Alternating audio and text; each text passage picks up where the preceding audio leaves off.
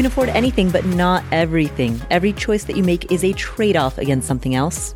And that doesn't just apply to your money. That applies to your time, your focus, your energy, your attention, to any limited resource that you need to manage. And that opens up two questions. First, what matters most? Second, how do you make decisions that reflect that which matters most? Answering those two questions is a lifetime practice.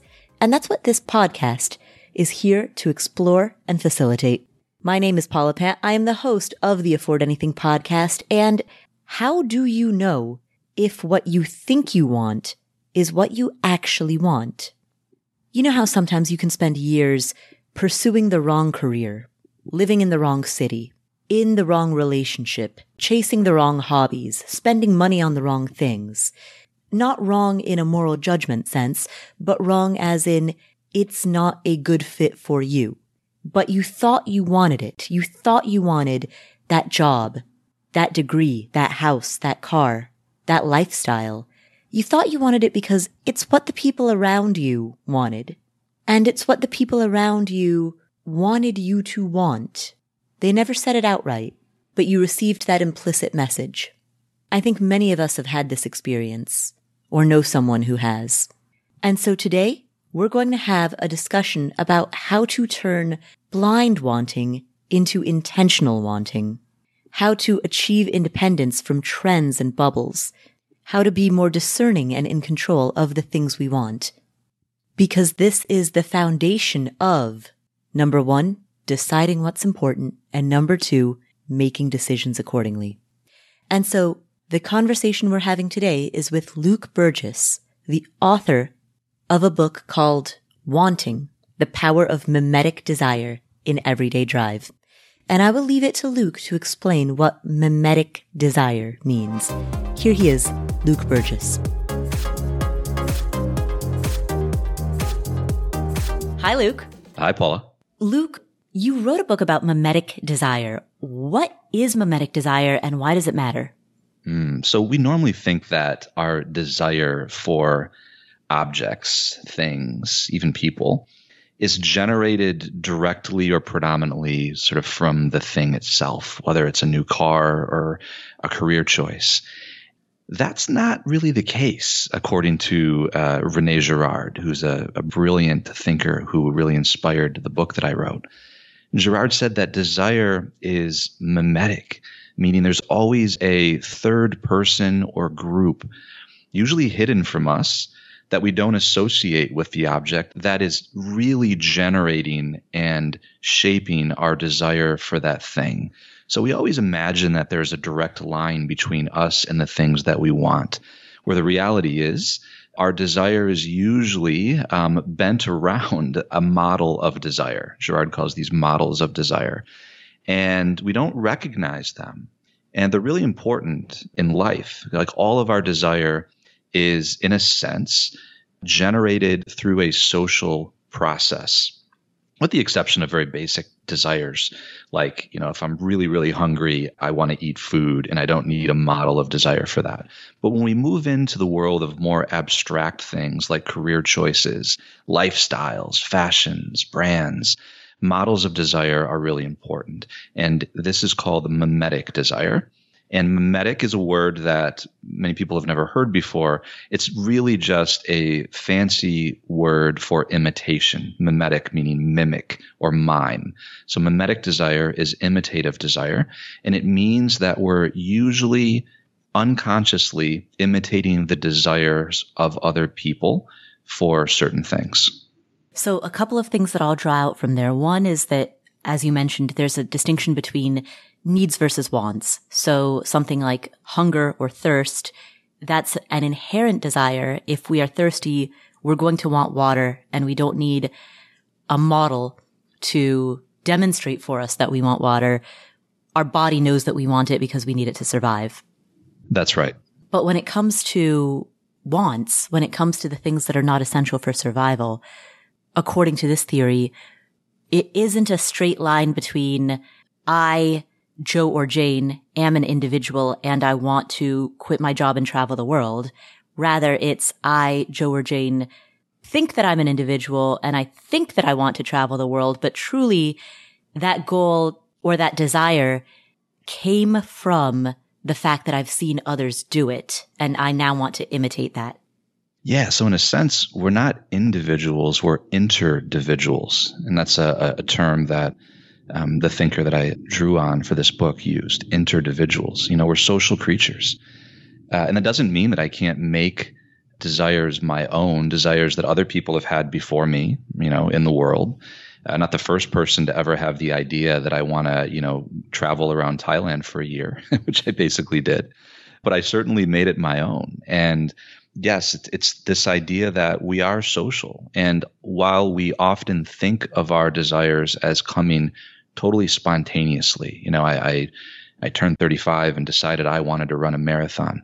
Well, I might, but I certainly didn't come up with that idea out of thin air. I don't have this desire factory organ inside of me that just makes this stuff up. I'm taking cues from people around me. And there's a certain sense of a growing awareness of that, of the social influences that can help us understand where our desires come from better and be a little bit more intentional about how we shape them. Why does this matter? As we think through consumerism and as we think through purchases, as we think through career choices, why does understanding this theory matter in our decision making? Well, it matters for our personal lives so that we're not caught on a never-ending hamster wheel of desire or consumerism that we don't really understand. There's really no end to it. It's kind of like Sisyphus from Greek mythology. He pushes this giant boulder up to the top of a huge mountain, and then right before he gets to the top, Zeus, makes it slip out of his grasp, and it rolls all the way down to the bottom, and he's got to go get it again and push it to the top for all eternity. Our lives can start to feel like that if we're just constantly driven by mimetic desire without really knowing it, because there'll always be another model of desire. We get one thing, we just find another model, and we always feel like we're one step behind. Early in my career, I got super into watches when I lived in Hong Kong, and I sort of came to a point in my life where I realized the ridiculous amount of money that I was spending on them. There's nothing wrong with watches. I think they're awesome machines. But for me, they became like talismans of some kind of status that I was seeking, because the investment bankers that had nicer watches than me, it symbolized something. I realized that I had a model for every watch that I ever bought, and just realizing that helped me gain a little bit of freedom and ask myself, why I was doing this. On a personal level, it's really important to avoid getting stuck in these never-ending traps. On a community level or a societal level, it's also really important because mimetic desire naturally leads people into rivalries with other people, politically, in the business world, in relationships and romantic relationships. If we are, in a sense, adopting our desires or imitating the desires of other people, we're de facto competing with them for the same things. I mean, mimetic desire is really the philosophical explanation for the idea of keeping up with the Joneses. It seems innocent at first. Who cares if I adopt a desire from somebody else? But what we end up doing is seeing those other people as threats to our own desires. And if we don't realize that, that takes us down a path that eventually leads to conflict and a lot of tension. In a moment, I want to dig into the second piece of what you said, how mimetic desire leads to rivalries and therefore conflict. But before we get to that, you mentioned that mimetic desire can lead to this feeling that we're on a never-ending hamster wheel. And that our wants turn into that Sisyphus rock, which, by the way, I refer to my inbox as a Sisyphus rock. Me too. Is this inevitable? Is there any way to stop it? Well, it's not inevitable that we're miserable, and this makes us miserable. It is a deeply ingrained part of human nature. It's what makes us human in a way. Mimetic desire is what opens us up to other human beings. It's a pro-social quality of human beings that animals don't have. They imitate their fellow creatures, but not in the way that we do. They don't imitate desires. Desire is a uniquely human thing. So mimetic desire is not bad. It just tends to lead us places we don't want to go because we don't know how to imitate well, if that makes sense. We tend to, our imitation, our mimesis tends to turn negative because of pride or insecurity, or all of these other things that hijack what is essentially a good thing. So it certainly doesn't have to be bad, doesn't have to lead us into dark places, right? It can be, mimetic desire is what you want when you're growing up. You want positive models of desire that urge you on to become great at a sport, to mature. These are what we call them positive role models. But as we grow up and we become adults, we often don't like to think that we have models at all for anything, right? So it is deeply ingrained part of human nature. You said it well, Paula. It's about understanding it, becoming aware of it, so that we can make more intentional decisions, gain some self-possession and some freedom about who or what is influencing us in our decision-making process, whether for relatively small things like purchases that we make, what kind of cars we buy, but even more importantly, for the kind of life that we want to lead, the kind of, career path that we're following, the way that we're in relationships with other people. Are we in relationships with them in a rivalrous way or in a life-giving, generous way? Mimesis affects all of these things. And I don't think it's inescapable. In fact, I think that trying to escape it completely would be trying to escape, our own humanity. So it's the second path. It's gaining some intentionality, understanding that we're social creatures allows us to live in a world of mimetic desire in a much healthier way. You mentioned positive role models. At the risk of asking a reductive question, if something that you desire, whether it's a particular career or to quit your job or to travel, if there's something that you desire that was influenced by a positive role model, how do you know if that's what you yourself want or if it's what you think you want because you've been influenced by those role models? Or, and this is why I say I'm running the risk of asking a reductive question, is there really a difference? Well, I don't think it's a reductive question at all. I think it's a great question. And this is a fundamental question about mimetic desire. I think there are a few different ways that we can kick the tires of our desires. And this is an important point. We often just leave our desires unexamined, unquestioned. It's like an unexamined life. Part of that is examining our desires and, where do they come from? Sometimes we don't know until later. We have a lot of perspective when we look back on certain decisions that we made or things that we bought. We have buyer's regret, or we feel, that we made a good decision. I think there are some ways to understand, before we make a decision, though. Great example for me, is my wife. She went to Tulane, incredibly smart and driven, took the LSATs, did really well, could have went to a great law school, worked at a law firm as a paralegal, and was kind of preparing to go that route. She had a deep desire her whole life, really, for food and culture. And she started having this idea that she wanted to work in the food industry, right, in the service industry. But all of these thoughts started running through her mind, like, well, what will everybody think about me? If I leave the law track and I just go work at a restaurant, will people think, well, she wasn't very smart after all, or well, she must not be that ambitious, must not care about the things that we thought she cared about, issues of social justice and things like that. So the other people's expectations were, looming really large in her mind. And she didn't have a model for the decision she was thinking about making. Like, nobody that she knew had ever done that before, moved from that path to the food path, which makes that decision really hard, but she couldn't let it go. And eventually quit her job at a law firm and became a barista in a coffee shop. The end of that story, she eventually got a master's in food studies at NYU and now is director of business development for a super cool food company. But at the time, There was no model for that. But I would say that, what she was experiencing there is a deep desire that was probably not that mimetic because, she couldn't really find any models for that. And she was drawing on some inspiration that came from much earlier in her life. You could think of those as being thick desires, okay, as opposed to thin desires that are super mimetic and can change, by the week or even by the day. There are some clues, right? Like, does doing this thing, bring me a certain amount of like peace, or does it just cause me more anxiety?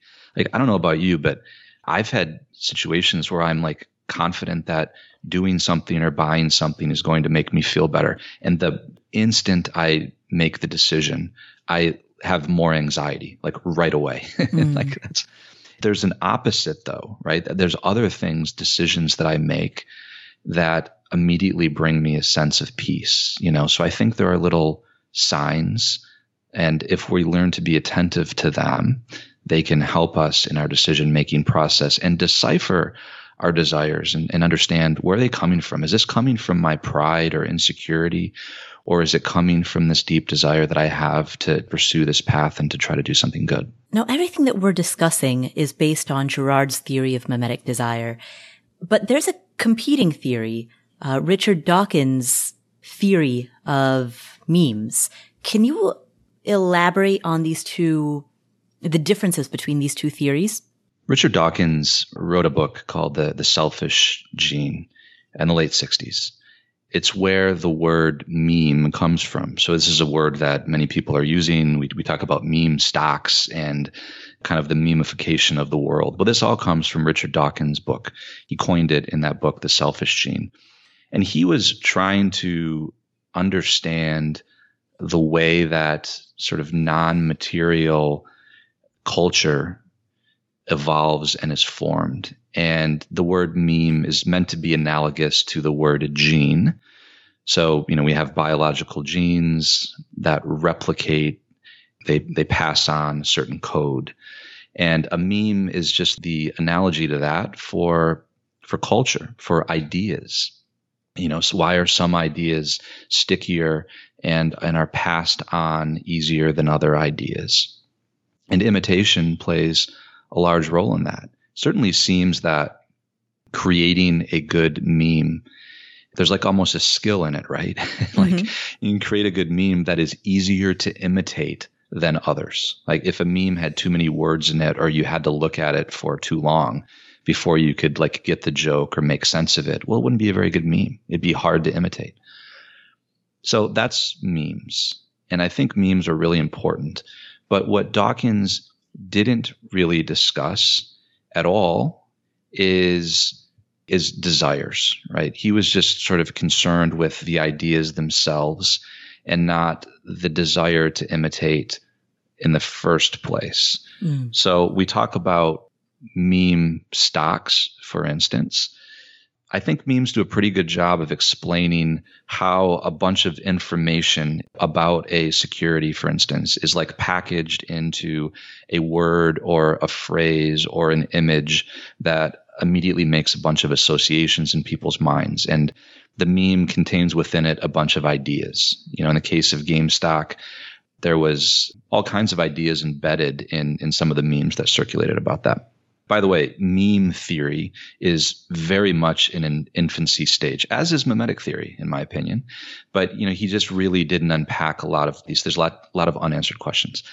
Mimetic theory, which comes from the French thinker René Girard, which, by the way, he articulated around the same time as Dawkins and meme theory. He was developing it throughout the 60s, has to do with the imitation of desire, not the imitation of things or ideas. And that's a fundamental distinction because, desires change. So the thing that we're imitating in mimetic theory is the desire of a person, and they're volatile, right? Like desires can change. So if we've taken the desire of another person as a model, that person also has models of desire, and those desires will change dramatically. And as those desires change, so do ours. So it's almost like we've attached ourselves to, to a roller coaster or something.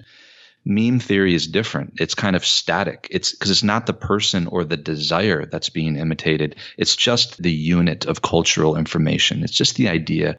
It's just the thing. So from my perspective, you can't really understand why memes work and why memes can drive up a stock price and then create a crash without understanding the mimetic desire behind the meme. So the meme is the thing. The mimetic desire is like the movement or the force that makes us want to imitate a thing in the first place. We'll return to the show in just a moment. This episode is sponsored by State Farm. Are you a small business owner looking for insurance that fits your needs and budget? Look no further than State Farm. State Farm agents are not just insurance providers. They're also small business owners who live and work right here in your community. They understand the unique challenges of running and protecting a small business.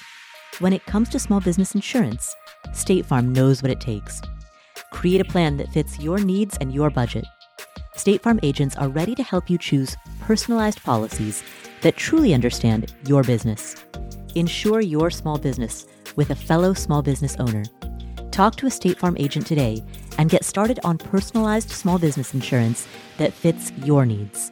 Like a good neighbor, State Farm is there. Talk to your local agent today. When it comes to financial advice, you've got to trust the source. It's why you listen to this podcast. When I'm looking to upgrade my wallet, I turn to NerdWallet. Their expert team of nerds dives into the details to help you find smarter financial products. Before NerdWallet, I didn't know how to optimize what was in my wallet, so I didn't know how to optimize how to use travel rewards to pay for vacations. But now I've got a new card with more miles, and I'm getting business class upgrades, I'm getting lounge access, I'm getting all kinds of perks that I didn't even know that I was missing out on. What could future you do with more travel rewards? A hotel upgrade? Lounge access? Wherever you go next, make it happen with a smarter travel credit card. Don't wait to make smart financial decisions. Compare and find smarter credit cards, savings accounts, and more today at nerdwallet.com. NerdWallet. Finance smarter. As with all cards, credit is subject to lender approval, and terms of each credit card issuer apply. Real quick, name some super easy choices that you make. For example, when you book a flight, easy choice, avoid the middle seat. Get the window or the aisle, right? Maybe at work or at home, there are certain things that you just always outsource, like tech support or a weekly house cleaning. Easy choices. What about selling with Shopify? Shopify is the global commerce platform that helps you sell at every stage of your business, from the time that you launched to the time that you hit your first million in sales. And so whatever you're selling, whether it's tools for real estate investors or accounting workbooks or scented soap or outdoor outfits, whatever it is, Shopify helps you sell everywhere. They have both an in-person point of sale system as well as an all-in-one e-commerce platform. And it's the internet's best converting checkout, 36% better on average compared to other leading commerce platforms. They also have Shopify Magic, which is an AI-powered all-star. And you can grow your average order value with the Shopify Bundles app, where you can create and sell product bundles with ease. What I love about Shopify is that no matter how big you want to grow, whether you just started your business today or whether you've been in business for 10 years, Shopify gives you everything you need to control and take your business to the next level. They power 10% of all e-commerce in the US, and they are the force behind millions of entrepreneurs of every size, big and small, across 175 countries. And they've got award-winning help to support you every step of the way, because businesses that grow with Shopify. Sign up for a $1 per month trial period at shopify.com/Paula, all lowercase. Go to shopify.com/Paula now to grow your business no matter what stage you're in. Shopify.com/Paula.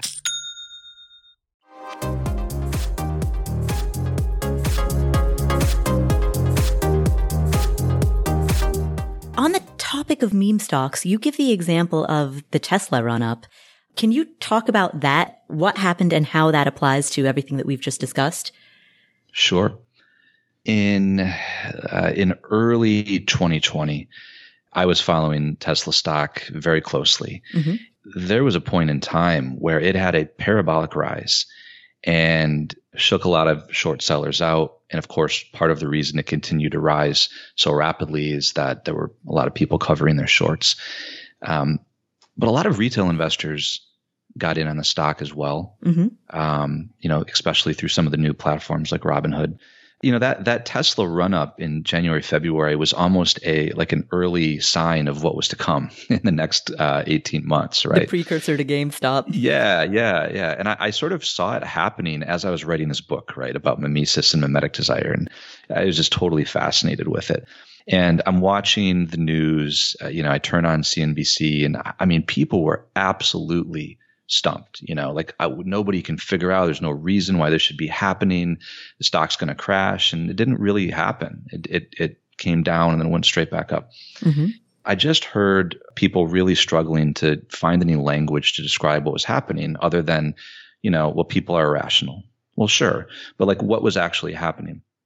One of the most fascinating little pieces of data that I found related to this was, at that time, one of the most popular searches on Google was auto-completed for people. And if they started typing in, should I buy? Okay. Their Google search, if they were in the United States at least, was completed for them with, should I buy Tesla stock? Think about that. Should I buy a dress? Should I buy a car? They could have been searching for anything. But the fact that that search was then completed for them with this suggested desire, I think had a big part to play in what was happening. Retail investors, some of them buying stocks for the very first time, were, using Google to mediate their desires and to find out whether other people wanted to buy the stock. And we now sort of live in this world where social media plays a huge role. Reddit forums, we care deeply what other people desire, and it affects our own. And I think you can't really understand the price action of a lot of securities without understanding that. But I just thought that piece of data, that mimetic desire that was going on under the surface, hidden really from the kind of discussion that you would see on the news, went a long way to explain why so many people were kind of piling on. One of the points that I try to make in the book about mimetic desire is that 99% of it happens under the visible surface of anything that you'll see. But if you look hard enough, you can always find hidden models. And that example that you just gave, in which a person types, should I buy, and it auto-completes into, should I buy Tesla stock, that sounds to me like an example of a self-reinforcing cycle in which enough people are searching for that it becomes the autocomplete answer. And once it becomes the autocomplete answer, more people search for it and also buy it. And so it perpetuates itself. I think that's absolutely right. George Soros had coined this term in his book, The Alchemy of Finance. And the term is reflexivity, that, markets and really all of social life is reflexive in the sense that we're kind of all in this web together, and perception shapes reality. So if we perceive that there's going to be a crash in a stock or a market crash, it alters our behavior. We might sell thinking that we're the first ones to get out, and our perception of what is going to happen alters our behavior, which changes the reality, which then quickly changes perception again. And there's just this reflexive feedback loop almost. This is, I think, a really important point, that we now have technology that's creating these reflexive, self-reinforcing loops. And even without technology, we do it anyway because we're social creatures. We're constantly thinking about what other people are thinking about us. Mm-hmm. It kind of melts your mind when you start thinking about it. But there's this constant recursive process that we're all engaged in, which is deeply related to this idea of mimesis and imitation.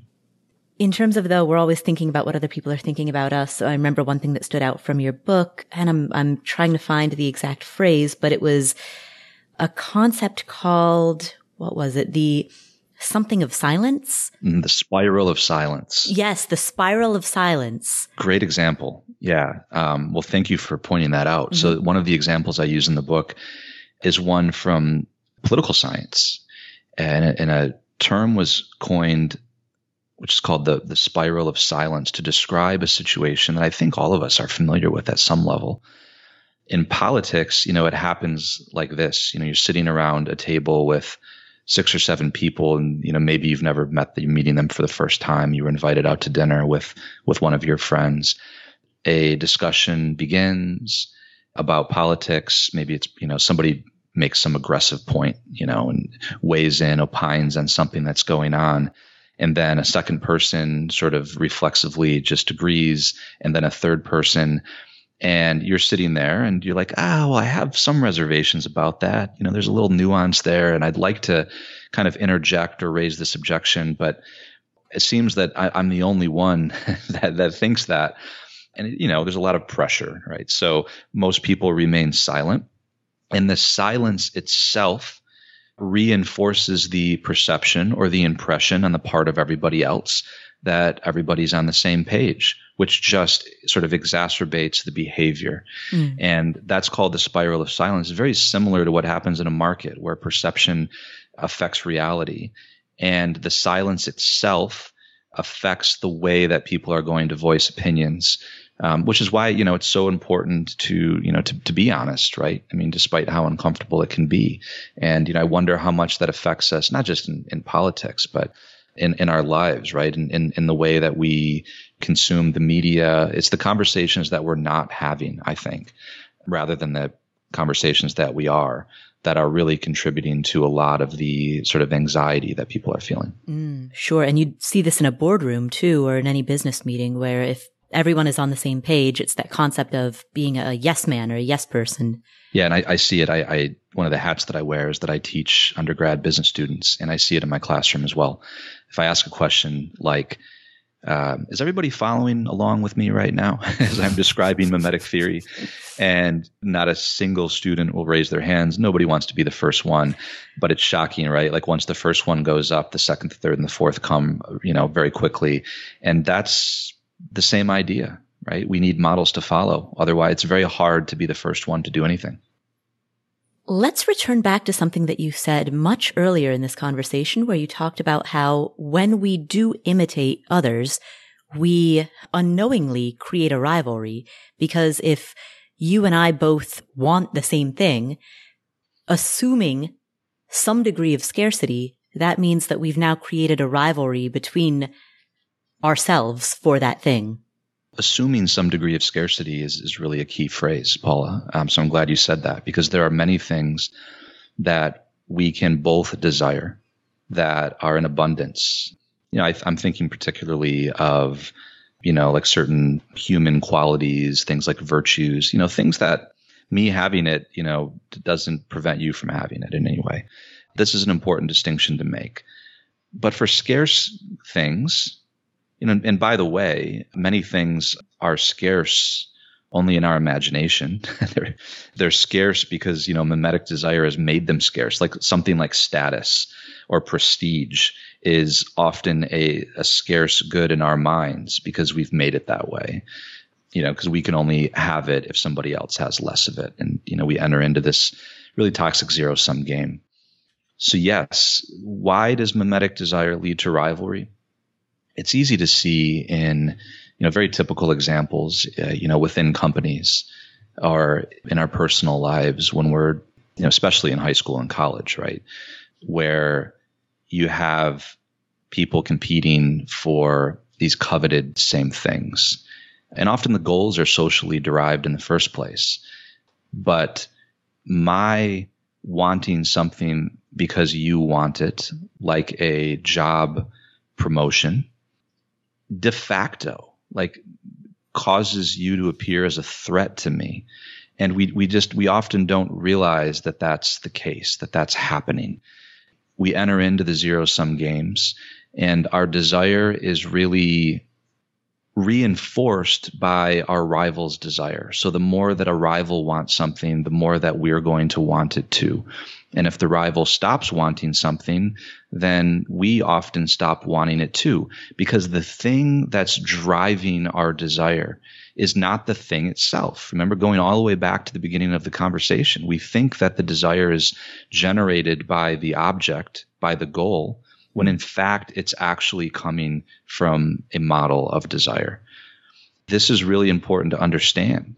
We wonder why we can want something really badly one minute and then not want it the next.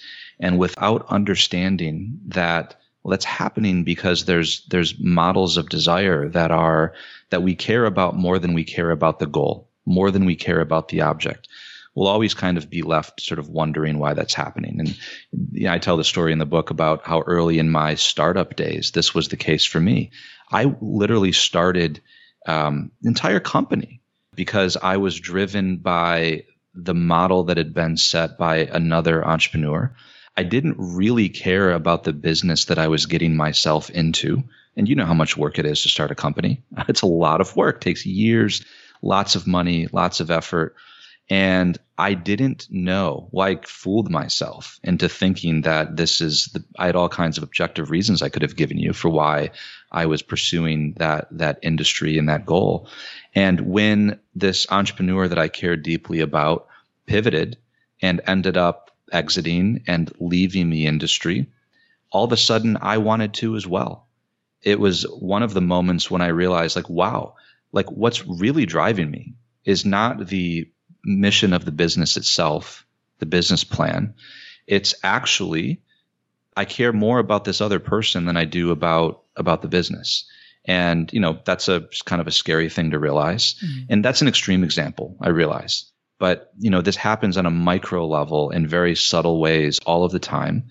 And, it is possible when we realize that this is happening in small ways, to gain some distance from that, to realize that it's happening and to kind of extract ourselves from that a bit. We'll come back to this episode after this word from our sponsors. Dell Tech Fest starts now. To thank you for 40 unforgettable years, Dell Technologies is celebrating with anniversary savings on their most popular tech. For a limited time only, save on select next-gen PCs like the XPS 13 Plus, where you can make the everyday easier with Windows 11. Plus, curate your dream setup with great deals on select monitors, mice, and more must-have electronics and accessories. When you shop online at Dell.com/deals, you'll have access to leading-edge technology and free shipping on everything. Again, that's Dell.com/deals. Attention, entrepreneurs, small business owners, anyone with a side hustle. If you've got a business and you are looking to connect with your customers or your clients, or maybe you're a musician and you're in a band and you want to connect with your audience, if you have any type of an audience or a customer base or a client base, then check out Constant Contact. Because Constant Contact makes it really easy to promote your business with email marketing, SMS marketing, social media posting, event management. They've got an award-winning marketing platform that has helped millions of small businesses. And so you can use Constant Contact to sell more, to raise more, and to fast-track your growth. And if you don't know a lot about marketing, that's fine. Constant Contact has automation features and writing assistance tools. And one of the things that I really like about them is they have this amazing email deliverability rate. We're getting a little bit into nerd space here, but email deliverability rates are really important when it comes to email marketing, because if your emails don't get delivered, well, all your hard work is for naught. Constant Contact has a 97% deliverability rate. I cannot emphasize enough how good that is. Plus, they've got live customer support and a 30-day money-back guarantee. Get going and start growing your business today with a free trial at ConstantContact.com. Just go to ConstantContact.com right now. Constant Contact, helping the small stand tall. ConstantContact.com.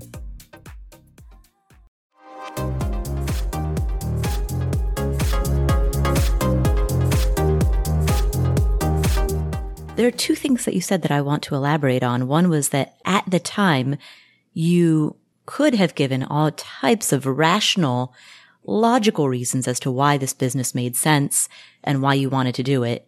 And it's only later in hindsight, once you realized what the root of your wanting to start this business was, that you were then able to pivot. For the people who are listening, how do they develop the introspection, the insight to know earlier in the game? Yeah, we do this all the time, right? That's why I'm not a big fan of the start with why mentality, because often the whys that we give ourselves are just, post hoc rationalizations of things. And it's the desire that moves first. We want before we ever understand why we're wanting, usually. And that's just the way that it works. But we can certainly understand earlier or later. And it is a skill that one can develop, a skill of discernment. This is a word that we don't often use, but it is possible to discern the quality of desires and to discern the influences on our desires. It's not something that we learn in school, but I wish it were. It's something I'm just going to have to teach my kids someday, is how to think about these things. It's hard in the world that we live in when there's so much noise and we're going so fast all of the time. Around that time in my life that I'm describing to you, when I sort of had the realization of what I was caught up in, I had made a decision to take a vacation, basically. I called it a sabbatical at the time. And I took like a 5-day retreat and totally unplugged from everything. It was only in the silence of that moment where things bubbled up to the surface that I had never even had time to think about, or I just shoved down and refused to look at. So I do think that a sense of detachment or unplugging, and it doesn't have to be 5 days, but for a certain amount of time, more important now than it was back in 2007 when I did that. I don't even think Twitter was out yet. That is, this is kind of a very traditional thing I'm saying, but I just don't think there's any replacement for that silence, for that distance, for quieting down, or we never even hear our desires. So that was totally critical for me. And learning some basic skills, like how to question my desires and to not sort of live with the illusion that I always know what's best for me. Because when I look back on my life, I've just made a series of decisions where I was very confident at the time. When I look back on some of the things that I wanted, and I think this is the case for all of us, right? We look at the things we wanted when we were in high school, right? Even last week sometimes. I see the folly of the level of confidence that I had, that I knew what I wanted. So now there's kind of a process of questioning, I call it an examination of conscience. I try to do it at the end of every day, where I can kind of kick the tires, and ask myself, what's kind of driving this decision that I'm making? So that's just a habit that I think one can develop. I think just as important as, health habits, because we're dealing with our desires and they determine decisions that we're going to make and live with for years sometimes. So, why not exercise that part of ourselves with the same level of seriousness as we do our bodies? So that's just something that I've tried to integrate into my life. And I talk about, there's 15 kind of tactics that I list in the book, but that basic skill is one of them. Let's go through some of the other tactics that you list in the book. Sure. A very basic one is naming the models that we have in our lives, positive and negative. We know this is true with our emotions. Anytime you name something or you can put a language to something, you gain some amount of control over it. And it's the same thing with our desires. We can name what it is that we really want, not the superficial answer, but what we really want and who is influencing that desire. We gain some authority over it, the ability to control it. A typical example of this is the difference between wealth and money. It's something that Paul Graham talks about a lot. Wealth is what we want. It's not money. Money can be an indicator of wealth, but oftentimes we confuse the two things. And if we realize this is simple distinction, what we really want is wealth. So, if you're, in New York City and you had a magic machine that could make all of the things that you needed, cook you dinner every night, and it would pop out a car if you needed one to, get somewhere. Well, you'd have no need. Why would you need money? You have the machine, right? And you're wealthy. You don't need money. Whereas if you were in the middle of Antarctica, unplugged from the internet, and you had $1 billion, well, you wouldn't be very wealthy. Like you couldn't buy anything. You couldn't do anything, right? You could have all the money in the world. So, what is it that you desire? What wealth do you desire? It could be living in a certain place and having a certain kind of family and being able to pursue a certain thing. It could be writing. It could be like that you will be wealthy if you do those things, if you pursue those things. In the book, I call this kind of your single greatest desire. And that becomes kind of a hermeneutic or a way to interpret or make decisions about the things that you buy and need. Like, is it helping me get wealthier in the deep sense of the word? Or is it just spending money? Is the money that I'm spending contributing to my real wealth, the things that are really going to make me happy? So in this context, you're using wealth as synonymous with lifestyle. My definition of wealth is the things that we truly want in an enduring way, wealthy, which ultimately leads to happiness. So yes, lifestyle is a huge, huge part of that. I draw that out because I want to make the distinction between that versus net worth.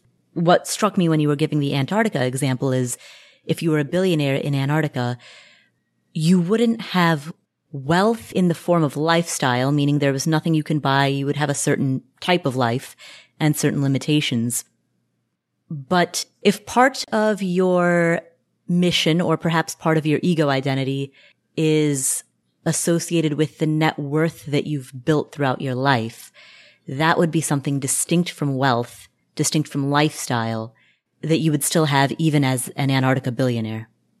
Yeah, that is true. That is definitely true. If that is kind of a core part of your identity and has been a core goal for most of your life, you could be satisfied, I suppose, right? Being in Antarctica. And, don't get me wrong, there may be some people that would be happy living a hermetic life in Antarctica, right? Mm-hmm. It could be, they could feel wealthy there, right? I'm saying the vast majority of people would probably not want to live that particular lifestyle, even if they had $1 billion, because they would be detached from networks of meaningful relationships, like from markets. Remember, this is just a theoretical game I'm playing to make a point, and you have to assume you'd be totally unplugged from the internet and from all communication, right? Mm-hmm. But I do think that one in that situation who did care deeply about net worth may start to reevaluate or take a different perspective in terms of, what is worth if they weren't able to do anything with it. Because I think one of the reasons that people, have goals for a certain level of net worth, it has to do with security. There's identity, there's ego always involved with these things. Mm-hmm. We have it in order to live a certain lifestyle or to do certain things. And if that's taken away, this is why our health is so important, right? You don't have that, then so many other things don't matter as much anymore. So, as I've went through life, my perspective on certain, numbers that I've pegged where I'll feel a certain way, it changes. It changes with time. It changes with circumstance. It sounds to me like the distinction is intrinsic versus extrinsic. So having a high net worth can give you certain extrinsic benefits in terms of your lifestyle, but there's also the element of intrinsic sense of accomplishment. That's right.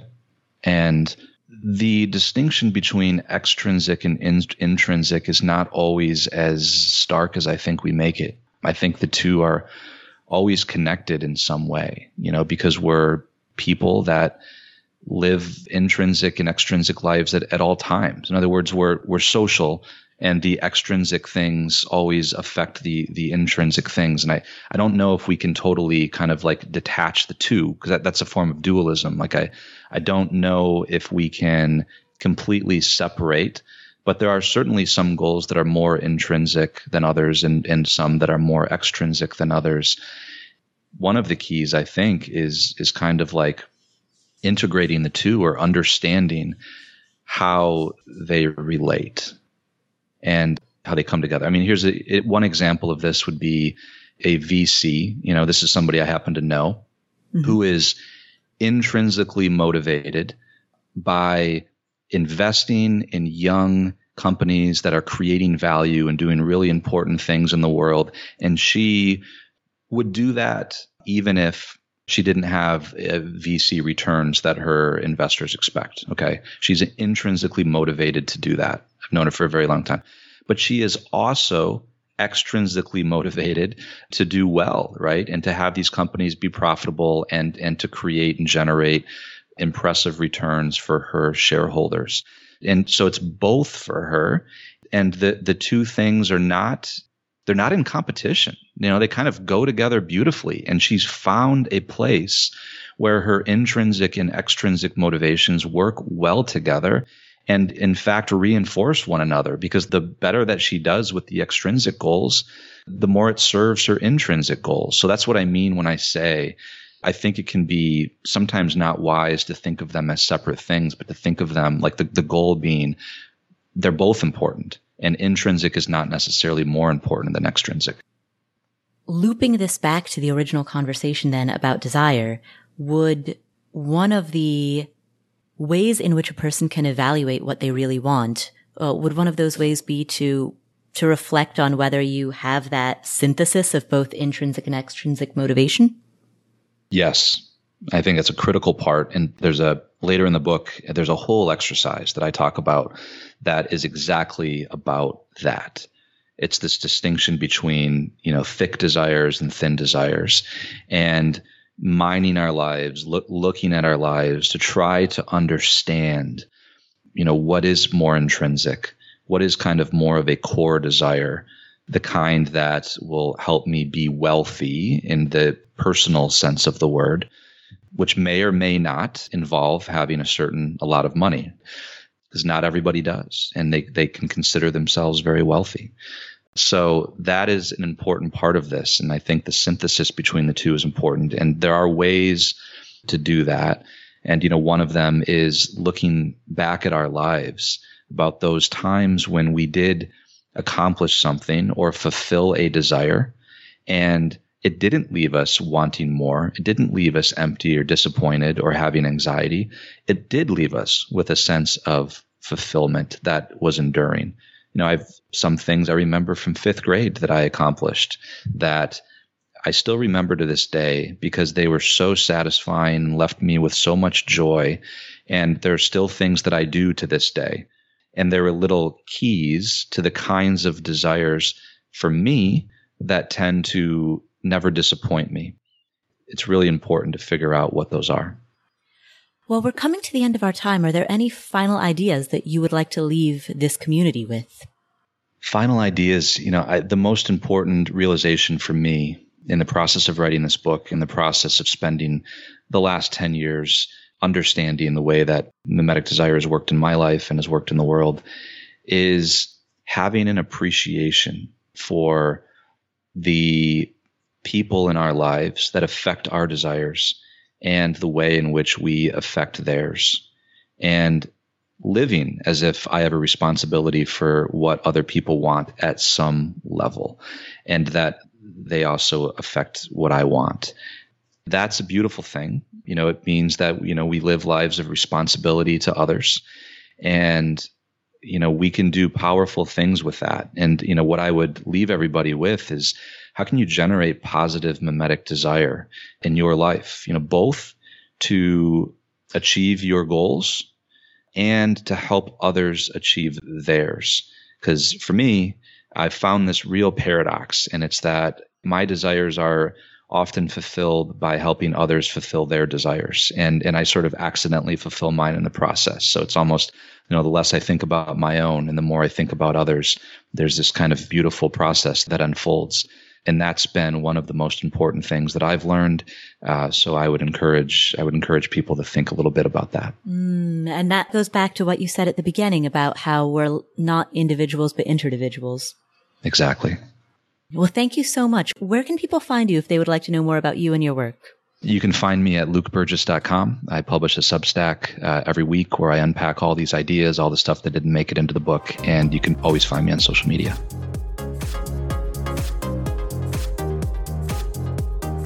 Thank you so much, Luke. What are the key takeaways that we got from this conversation? Here are 5. Number one, the conversation that we have just had about mimetic desire, about wanting things because other people want them, that's the underpinning of keeping up with the Joneses. The famous phenomenon in which we're on the hedonic treadmill, we're caught in lifestyle inflation, there's never enough. Our wants rise to match the standard of living that our neighbors have, and as our means escalate, we trade up neighbors to an infinite degree. And as Luke points out, this is not only unhealthy, it's the root of a lot of conflict. Mimetic desire is really the philosophical explanation for the idea of keeping up with the Joneses. It seems innocent at first. Who cares if I adopt a desire from somebody else? But what we end up doing is seeing those other people as threats to our own desires. And if we don't realize that, that takes us down a path that eventually leads to conflict and a lot of tension. And so that is the first key takeaway. When we become more intentional about wanting what we ourselves want, not what others want, we can step away from lifestyle inflation, we can step away from the keeping up with the Joneses effect, and we reduce conflict with our friends and neighbors. Which is another way of saying that being more intentional isn't just something that we do for ourselves, it's something that benefits the people around us. And so that is key takeaway number one. Key takeaway number two. Be careful who your role models are. We encourage kids to have role models, and we fret and worry if we think that kids are looking up to the wrong people. But as adults, we don't often apply the same level of rigor or the same level of concern to ourselves when we think about who we might consciously or unconsciously look up to. Mimetic desire is what you want when you're growing up. You want positive models of desire that urge you on to become great at a sport, to mature. These are what we call them positive role models. But as we grow up and we become adults, we often don't like to think that we have models at all for anything. As adults, sometimes we don't even like to admit that we are influenced by role models, that we are influenced by others, and yet we can see it so clearly when it happens with kids. It's like we have this hubris of thinking that we're better than kids. We're not. Even in our 30s and 40s and 50s, we're basically just really tall kids with tax liabilities.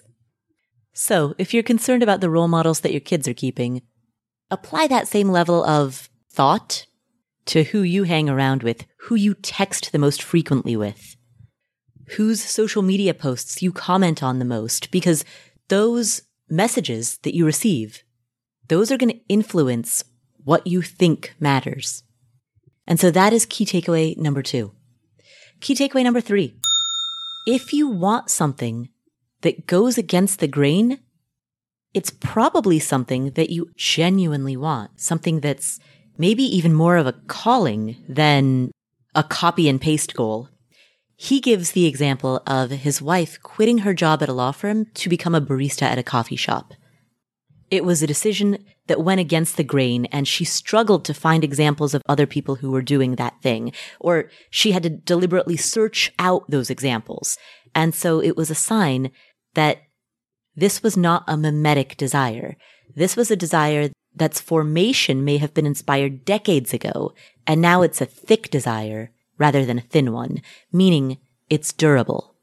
But I would say that, what she was experiencing there is a deep desire that was probably not that mimetic because, she couldn't really find any models for that. And she was drawing on some inspiration that came from much earlier in her life. You could think of those as being thick desires, okay, as opposed to thin desires that are super mimetic and can change, by the week or even by the day. There are some clues, right? Like, does doing this thing, bring me a certain amount of peace, or does it just cause me more anxiety? And so that is the third key takeaway.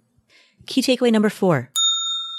So remember how we mentioned that if everyone wants the same thing, it causes conflict, it causes tension. If you're keeping up with the Joneses, and you and the Joneses all want the same thing, assuming that that thing is scarce, assuming that that thing is a limited supply of housing or land or luxury cars, when we're all competing for the same wants, we generate conflict. But that only happens assuming that we're all competing for scarce resources. When we shift our attention to things that are not scarce, then that conflict goes away. Assuming some degree of scarcity is really a key phrase, because there are many things that we can both desire that are in abundance. I'm thinking particularly of, like certain human qualities, things like virtues, things that me having it, doesn't prevent you from having it in any way. This is an important distinction to make. And so there are 3 distinctions to make. There are needs, like food, water, sleep, being at a temperature that's relatively comfortable within the human comfortable range. Those are needs. Those are physical needs. And no one needs to teach us to want it. If you're thirsty, if you're sleep deprived, if you're freezing, your body instinctually wants to remedy that. And then, of course, there's a distinction between that versus wants, like a particular type of career, or a particular zip code or neighborhood, or a particular brand of handbag or car. But then there's a third distinction to make, and those are non-scarce concepts, such as virtues, patience, humility, humor, resilience. Resources are scarce, but virtues are not. And so when Luke talks about how if we all want the same things, that creates conflict, assuming some degree of scarcity, what we're reminded of is that if we all want the same values or the same virtues, if we all want to develop more patience, more humility, more humor, more resilience, maybe we learn that we want to develop those characteristics by imitating role models. Even though we are learning those examples from models, we are learning to want that by imitating others. We're wanting something that's not scarce. And so there's no conflict. And so that is the 4th key takeaway. There's a distinction between needs, wants, and non-scarce concepts, such as virtues. Finally, key takeaway number 5. Oftentimes we pursue goals without ever knowing why we're pursuing them. We give ourselves reasons, we give ourselves rationalizations. Oh, this is why I want that career. This is why I want to live in that city. We can construct a case for why we think we want it, and we might believe it, but oftentimes what we think is the why is often the rationalization. Yeah, we do this all the time, right? That's why I'm not a big fan of the start with why mentality, because often the whys that we give ourselves are just, post hoc rationalizations of things. And it's the desire that moves first. We want before we ever understand why we're wanting, usually. But there are ways to find the truth of what you really want, not just what you think you want. And one of these ways is to find examples from your past in which when you got what you wanted or when you achieved the thing, you were actually happy and you weren't left with a sense of wanting more. There are ways to do that. And, one of them is looking back at our lives about those times when we did accomplish something or fulfill a desire, and it didn't leave us wanting more. It didn't leave us empty or disappointed or having anxiety. It did leave us with a sense of fulfillment that was enduring. Because the opposite of keeping up with the Joneses, the opposite of that hedonic treadmill, the lifestyle inflation, is when you pursue something that truly is something that comes from inside you, a thick desire, a durable aspiration. And as you go down that path, as you switch careers, or you start to travel, or you live in the new city, or you start that hobby, or you leave that trophy relationship and get into one that's more meaningful, as that happens, you start to feel fulfilled. And when you feel that unfolding, you know that you're getting a little closer to the truth of what matters most and how to make the decisions around that which matters most. Not just what society says you should want, but what you yourself actually want. And so, that is the 5th and final key takeaway from this conversation with Luke Burgis. Thank you for tuning in. We are hosting a series of live online webinars that are completely free, We're going to host 4 of them.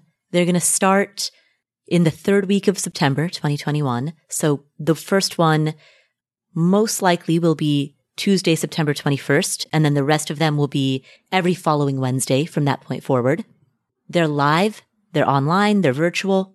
And in this mini-series, you'll have the opportunity to learn about investing in real estate, if that's something that interests you. So if you have wondered, hey, is real estate right for me? Well, what if I live in a high cost of living area? And what about the housing market in 2021? Isn't it really totally nuts right now? If those are the questions that you have in your head, congratulations, you're human, and you'll probably learn a lot from the information that we share in this live online mini-series. Again, it's starting September 21st, and it continues every week for the next 4 weeks, totally free. To sign up for it, go to affordanything.com/real estate. That's affordanything.com/real estate.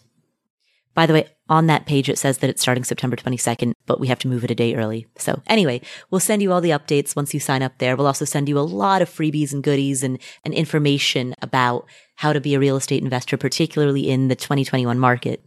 So affordanything.com/real estate is the place to go. Totally free, live, online, 4-week series. It's going to be a ton of fun. We've got some great guest speakers lined up. So I'll see you there, affordanything.com/real estate.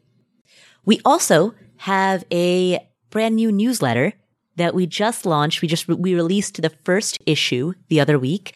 The newsletter is called First Principles, and it's all about how to think from first principles, how to be a better decision maker. And we talk about FIRE, F for financial psychology, I for investing, R for real estate, and E for entrepreneurship. So we redefine FIRE and we talk about each of those 4 concepts in this newsletter, and it's totally free. You can sign up at affordanything.com/newsletter. Thank you so much for tuning in. My name is Paula Pant. This is the Afford Anything podcast. If you enjoyed today's episode, please share it with a friend or a family member. That's the single most important thing that you can do to spread the message of being more intentional with your money and your decision making.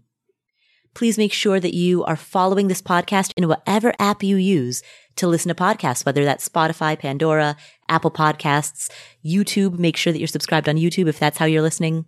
Make sure that you're following the show in your favorite podcast player. And while you're there, please leave us a review.